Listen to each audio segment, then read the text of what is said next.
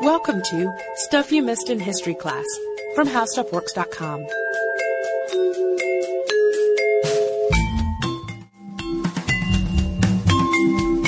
Hello and welcome to the podcast. I'm Deblina Chakraborty. And I'm Sarah Dowdy. And today's story starts with a mystery that began to unravel in Labette County, Kansas in the spring of 1873. A Colonel Ed York was searching for his brother, Dr. William York, who'd vanished without a trace in early March of that year. So when he went missing, according to an article by David McCormick in Wild West, the doctor had been looking into another disappearance, that of a man named George Lonker and his young daughter. Dr. York had apparently sold Lonker a wagon and a team that had later turned up inexplicably deserted. Neither Lonker nor his daughter were anywhere to be found near this team and wagon. So it was while he was on his way back from IDing this team and wagon in Fort Scott, Kansas, that Dr. York disappeared.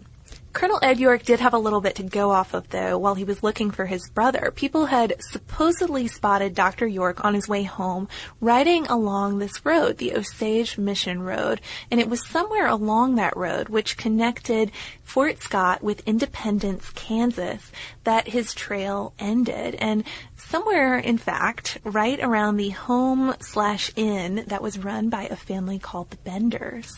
And interestingly, several others, anywhere from 10 to 20 people, had mysteriously disappeared in this general vicinity near the township of Cherryvale during the years spanning from 1871 to 1873. And in many cases, family members and other interested parties had traced the missing person's progress from town to town, and then, as with the case of York, their trails just vanished right around this spot. So it was clear that something was going on here in northwest Labette County, and residents of the area were pretty freaked out about it. Understandably. As you would be. So in this episode, we're going to find out what was the deal with all of these missing people. Why were they disappearing? And what did that family that we mentioned, the Benders, have to do with it all? So to answer these questions, we're going to have to rewind a little bit to about 1870, when the Bender family first showed up in this area. The exact circumstances of their arrival are somewhat up for debate, as a few points in this story are.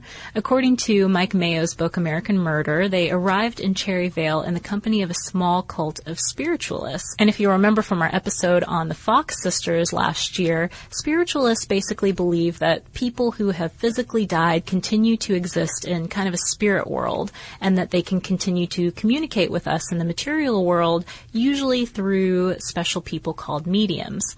So the rest of the spiritualist cult moved on, but the Benders stayed where they were.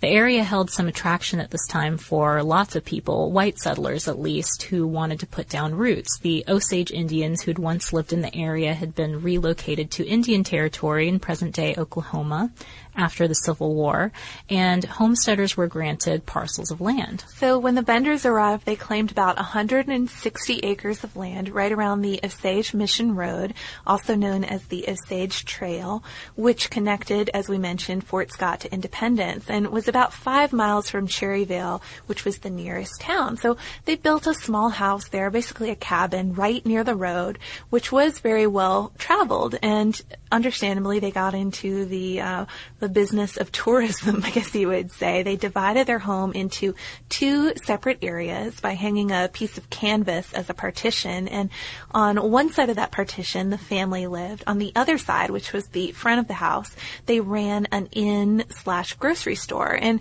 it's unclear whether their establishment had a specific name, but they did put a sign outside that said grocery. So if you were traveling along this heavily traveled trail, you would know the Benders was a place where you could refuel and maybe even spend the night. There were 4 members of the Bender family: Pa, who was also John Sr., Ma, John Jr., and Kate, and they were said to be German immigrants. So we need to tell you a little bit about all these characters because it's sort of essential to getting an idea of what's going on in the story, and they're interesting characters in their own right. This is our character study. Yes. part. So John Bender Sr. was about 60 years old, and by all accounts, he was a pretty surly, unpleasant guy. Ma Bender was said to be somewhere in the same age range as Pa, but there's still some debate over the exact number. Generally, people think she was between between 50 and 60 years old. She was also heavyset and bad-natured and unfriendly. But maybe she was unfriendly because nobody really knew her name. I mean, that's one of the things that sort of... She was just Ma. That was one of the interesting things about the story, is that there's never a name in any of the sources listed for her. She's just Ma. So John Jr., however, we do know his name, sort of at least. He was about 25 years old, and he came off somewhat nicer than both Ma and Pa, but he apparently had a nervous giggle that went along with just about everything that came out of his mouth. So this made people believe that he was somewhat simple-minded. Probably adds to the creepy reputation around town, too. In general, these three Benders made neighbors, and anyone in the general community who encountered them not really want to come around and visit too much, not go get your groceries at the Bender's place. But Kate was a different story. She was a couple years younger than John Jr., and by most accounts, she was very attractive. She was an auburn-haired beauty, and she was also outgoing and talkative. So she also had a side career that was separate from her family's grocery store in business. She marketed herself as a healer and a spiritualist and called herself Professor Miss Kate Bender. And she would travel around to different towns leading public seances and healings and spiritual performances, all according to Mayo's book. And she was quite a hit. She was. She also offered private seances back at the Bender home, so people could come there and visit her, too. And so if you didn't go for groceries, maybe you would go for a seance. Maybe you don't want groceries, but if you've seen her act and you think she's pretty cool, maybe you want to come get a private session from Kate at her house. So it was an odd family, even if you took it at face value, as we've described it here. But it's also worth noting that a lot of people believed that they weren't even all related to each other. There were different sources give us sort of different scenarios on this, but some say that John Jr. and Kate were actually a couple rather than brother and sister. Others say that they were half brother and sister and that John was actually Ma's son from a previous marriage and that his last name wasn't Bender at all, but it was actually Gebhardt. Still, other sources say that all four of these people might have been completely unrelated. So not Ma and Pa at all. Nope, not a bit. Maybe just a clan that came together. Regardless, the foursome lived as a family in these early years of the 1870s, and in general, people who lived relatively nearby and knew them, or at least knew of them, really didn't want anything to do with them at all because, as we mentioned, they weren't very friendly. They weren't going to go over for dinner and ask how they were actually related. No, they weren't going to hang out and get to know their past, and so the Benders in their place just generally creeped a lot of people out, too. I mean, I think that probably their personalities had something to do with it, but people also mentioned just kind of having a bad feeling there. Well, so because of that area feeling about their business, they really had to rely on people who were just traveling along the Osage Trail, people who didn't know their reputation. And they were pretty far from any big town, and even Cherryvale wasn't exactly close. So according to Wayne Lee's book, Deadly Days in Kansas, they really did attract a lot of visitors this way. And people who lived in the area, though, probably didn't have much of an idea about what was going on with the business. So despite this bustling business of visitors and travelers, people who lived in the area probably didn't have much of an idea about what was going on with the business, how it was running.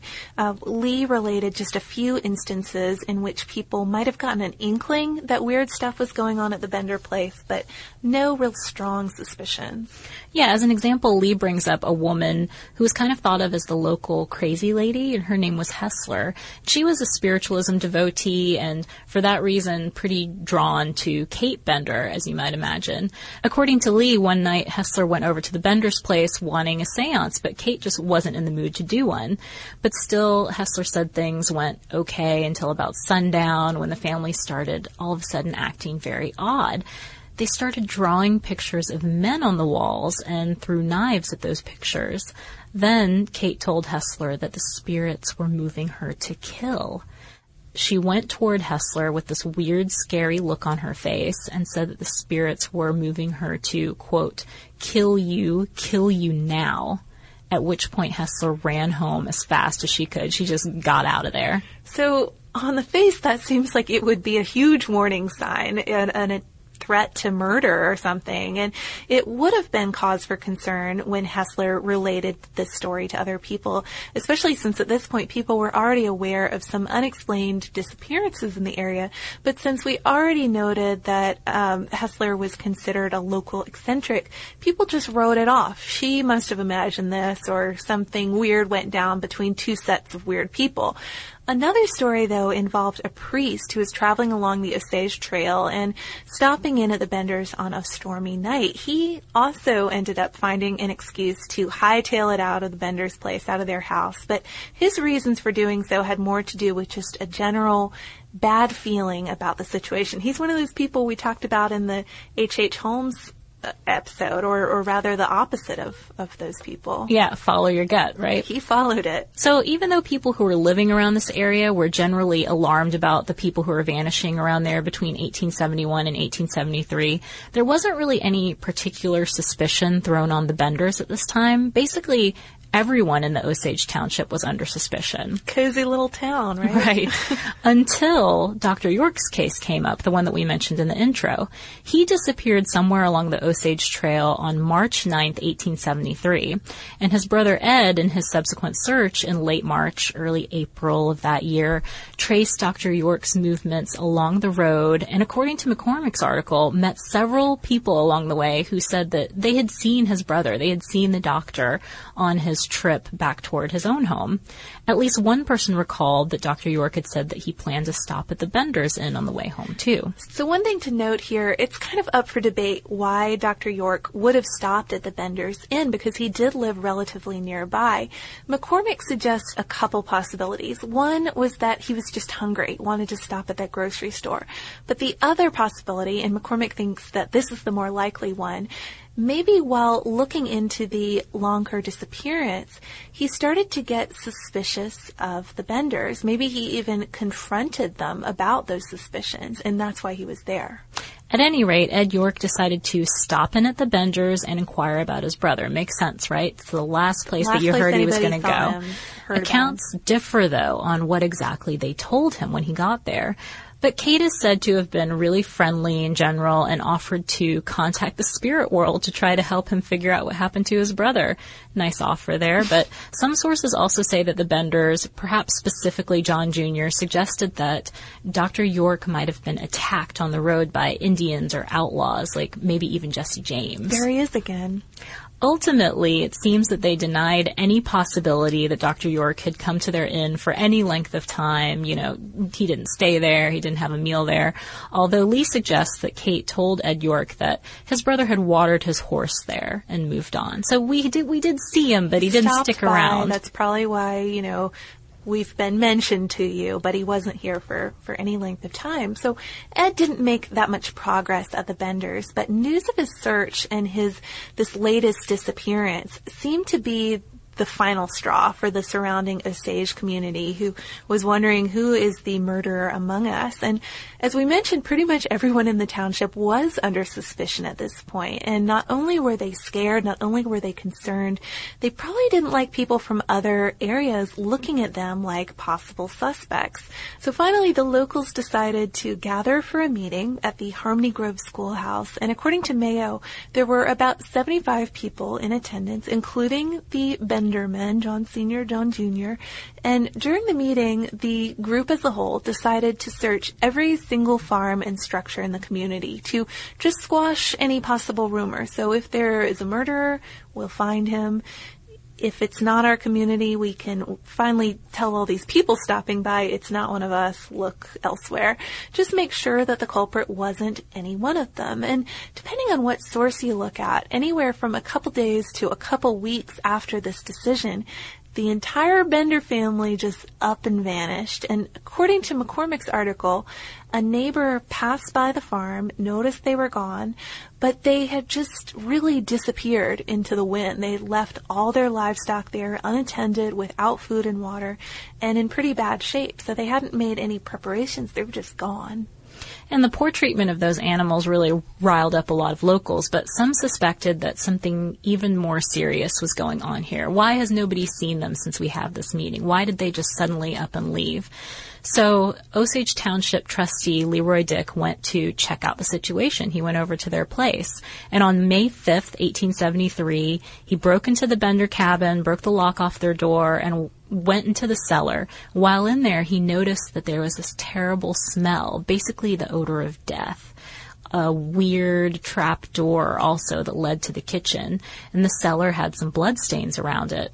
So Dick came back the next day with a full-on search party. I think it was initially about 50 people or so, and then it grew, and they had shovels and plows and stuff in tow, and they didn't find any bodies in the house. I think they tried to check under the cellar floor, but they did find a couple of other weird things, like 3 sledgehammers and an 8-day clock that concealed a knife. And Ed York, who had been searching for his brother, is said to have found a pair of eyeglasses in the house that matched his brother's glasses. So after the search of the house didn't turn up anything except these sledgehammers and these other items, they started to search the rest of the property and came up empty until Ed noticed some mounded dirt in the orchard, and they realized that this must be graves. And the first one that they dug up revealed the body of Dr. York, Ed's brother, and the body was decomposing badly, but he could still make out the face once they cleaned it off. The exact number of the bodies found on the property varies depending on what source you look at, but it's generally said to be anywhere from 9 to 12 different people.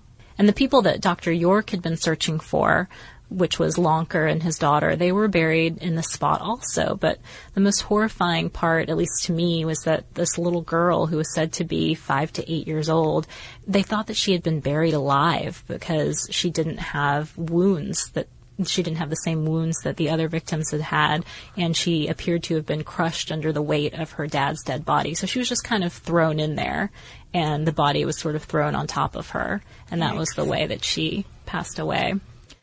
Some other unidentified dismembered body parts were found in the area, as well as the other bodies of several men, and they were believed to be victims of the same killers. And of course, those suspected killers were the Benders, because their bodies weren't found on the property anywhere, and they had obviously left in such a hurry. So it's unclear how many people they killed there in that 2-year span, but some estimates range over 20. So most of the victims who were found, besides the little girl Deblina mentioned, appeared to have been killed in the very same way, and that's probably why most sources do agree that the Benders had this same murderous strategy. And as with a lot of other serial killer stories that we've looked at or discussed in the past, the motivation here appears to have been money. But according to Lee, the Benders in general were very careful to target non-locals. And some sources even suggest that's why they placed their cabin where it was in the first place, because they knew that they'd have a lot of travelers passing through, stopping in at their inn, and because there wasn't really another option too. Most sources also credit Kate Bender as the brains behind the operation. She'd chat up the travelers, maybe flirt with them, and try to determine who was well-heeled enough to be worth killing. We mentioned that curtain that divided the room in their cabin. The prisoner would typically be seated with his back to it at the table in the kitchen. Ma would cook up some food while Kate did the talking, kind of entertain their guest. Leaning back against the curtain, as a guest often would create sort of an outline of the visitor's head. And this was the perfect target, apparently, for Pa Bender to hit the person with a sledgehammer, which is how the initial blow, and probably often the fatal blow, was dealt. From there, they would steal the traveler's money, partially strip him down, and especially if it were daylight outside or if they were suspecting that another traveler might be showing up soon, they would dump the victim into the cellar very quickly through that trap door in the kitchen that we'd mentioned.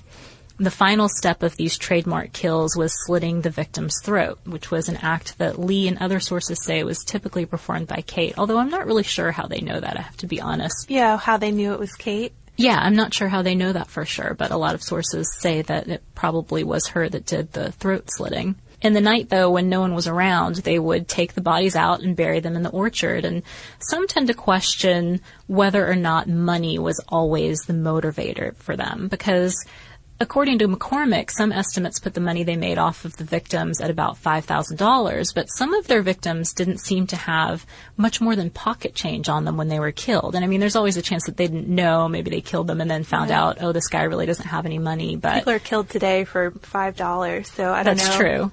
But McCormick also suggests that this could have simply have been bloodlust. So that might have been part of it. And we should mention that part of the reason that York's situation was different. I mean, they hadn't been caught at all. They'd kind of stuck to this we're only attacking lonely travelers thing, but they didn't realize, or at least some sources suggest that they didn't realize that York was from nearby. And his that's family why, could easily follow up and check out what happened. And his brother turned out to be very tenacious in searching for him, and they probably weren't expecting that. So, after the bodies were found, there was this kind of madness that commenced in which everybody was pointing fingers, trying to find somebody who was around to blame, because the Benders, of course, were just out of town. McCormick actually compares it to the Salem witch trials, and a neighbor of the Benders named Brockman, who was also German, was suspected of knowing something about their activities or their whereabouts. He was hanged and revived several times as people tried to get info out of him. Apparently, though, he had nothing to tell after this torture treatment. Yeah, it's kind of terrible. They strung him up and they would just hang him every time they were trying to get information out of him, and then sort of let him down. He would be unconscious a couple of times. Really brutal. But the house, interestingly, was also basically looted after this. The story was all over the papers, and thousands of people reportedly came to take what McCormick calls, quote, macabre souvenirs from the property. Yuck. Yeah, to each his own in the souvenir department, I guess. But he notes that on June 25th, 1873, a Kansas paper called The Headlight ran a report that said, quote, the whole of the house, excepting the heavy framing timbers on the Bender farm, and even the few trees, have been carried away by the relic hunters. And then the newspaper later addressed the family's escape by saying, quote, the murderers themselves are probably in the middle of China by this time and will never be heard from. Well, and that's the real mystery of this story, because to this day, no one knows what happened to the Benders. Their wagon was found abandoned. They were sighted getting on a train. Some people say that they split up. Ma and Pa went one way. Kate and John Jr. went another. For years afterwards, as you could imagine, there were sightings, there were arrests, even a promising one in Michigan in 1889, but nothing ever stuck, nothing was ever proven, nobody knew what had happened to the Benders. There's even a legend that they were all murdered by a vigilante group from the Osage Township area. Who killed them, took their money, and never spoke of it again, basically. Like, they had gone out right after they discovered the bodies, managed to find them, kill them, and just sort of kept it to themselves. But there's no proof of this either. So the whole thing, like you said, is still a mystery. But present-day Cherryvale Museum still displays some of the memorabilia that was found in the house. Some of the stuff that didn't get taken Some by of the the relic stuff hunters. that didn't get taken away. I think from that initial search, some of the things were preserved. So you can still kind of go and check this out. And Did they have the 3 speculate. sledgehammers? I think they had the sledgehammers and maybe the 8-day clock and the knife. Yikes. Yeah. 3 sledgehammers. Well, I guess if you do that much A killing... brisk business in murders. It is. It's interesting, though. Even with 3 sledgehammers, their approach is so succinct. It's so well-defined, in a way, compared to some of the other serial killers we've covered. Like, we covered the H.H. Holmes story and the Bella He was willing to take story. people up on the roof or gas them in special rooms. He was very elaborate in his strategies, Holmes was. And I think... They had a formula. Yeah, so having 3 sledgehammers maybe isn't so complex when it comes to this sort of thing. But it's also interesting to see the similarities between those stories and just how people react in these situations. You know, having a bad feeling a place is eerie. And we finally got one, though, who acted on his bad feeling. We did. I mean, there was one in the home story, too, at least. There was the relative of one of the wives who sort of got out of a bad situation and ended up not a victim. Didn't want to take the roof tour. Occasionally, people do follow their instinct, which is a good thing. But people love these gruesome stories, Sarah. They do. We are always getting suggestions from you guys for serial killers and other murderers. And we even got a book from one of you. We did. We got The Saga of the Bloody Benders. And it is a graphic novel by Rick Geary based on the Bloody Benders story. And we got that a while back, actually, from listener Steve. And I have to apologize to Steve that we've only done the story now because I think he probably sent it after we did Belle Gunness or one of the other serial killers. And we try to put a little gap between them. As much as you guys love these scary stories, sometimes we have to space them out. There's a long incubation period for certain podcast topics, too. Lists that have been building for years and years now. Very true. But if you have any other suggestions for us, of course, we're always open to any kind of story, no matter how creepy or macabre it might be. And you can write us those suggestions at historypodcast@discovery.com. We're also on Facebook, and we're on Twitter at Missed in History. And if you want to learn a little bit more about people like the Benders, we do have an article called How Serial Killers Work. You can search for that on our homepage at www.howstuffworks.com. For more on this and thousands of other topics, visit howstuffworks.com.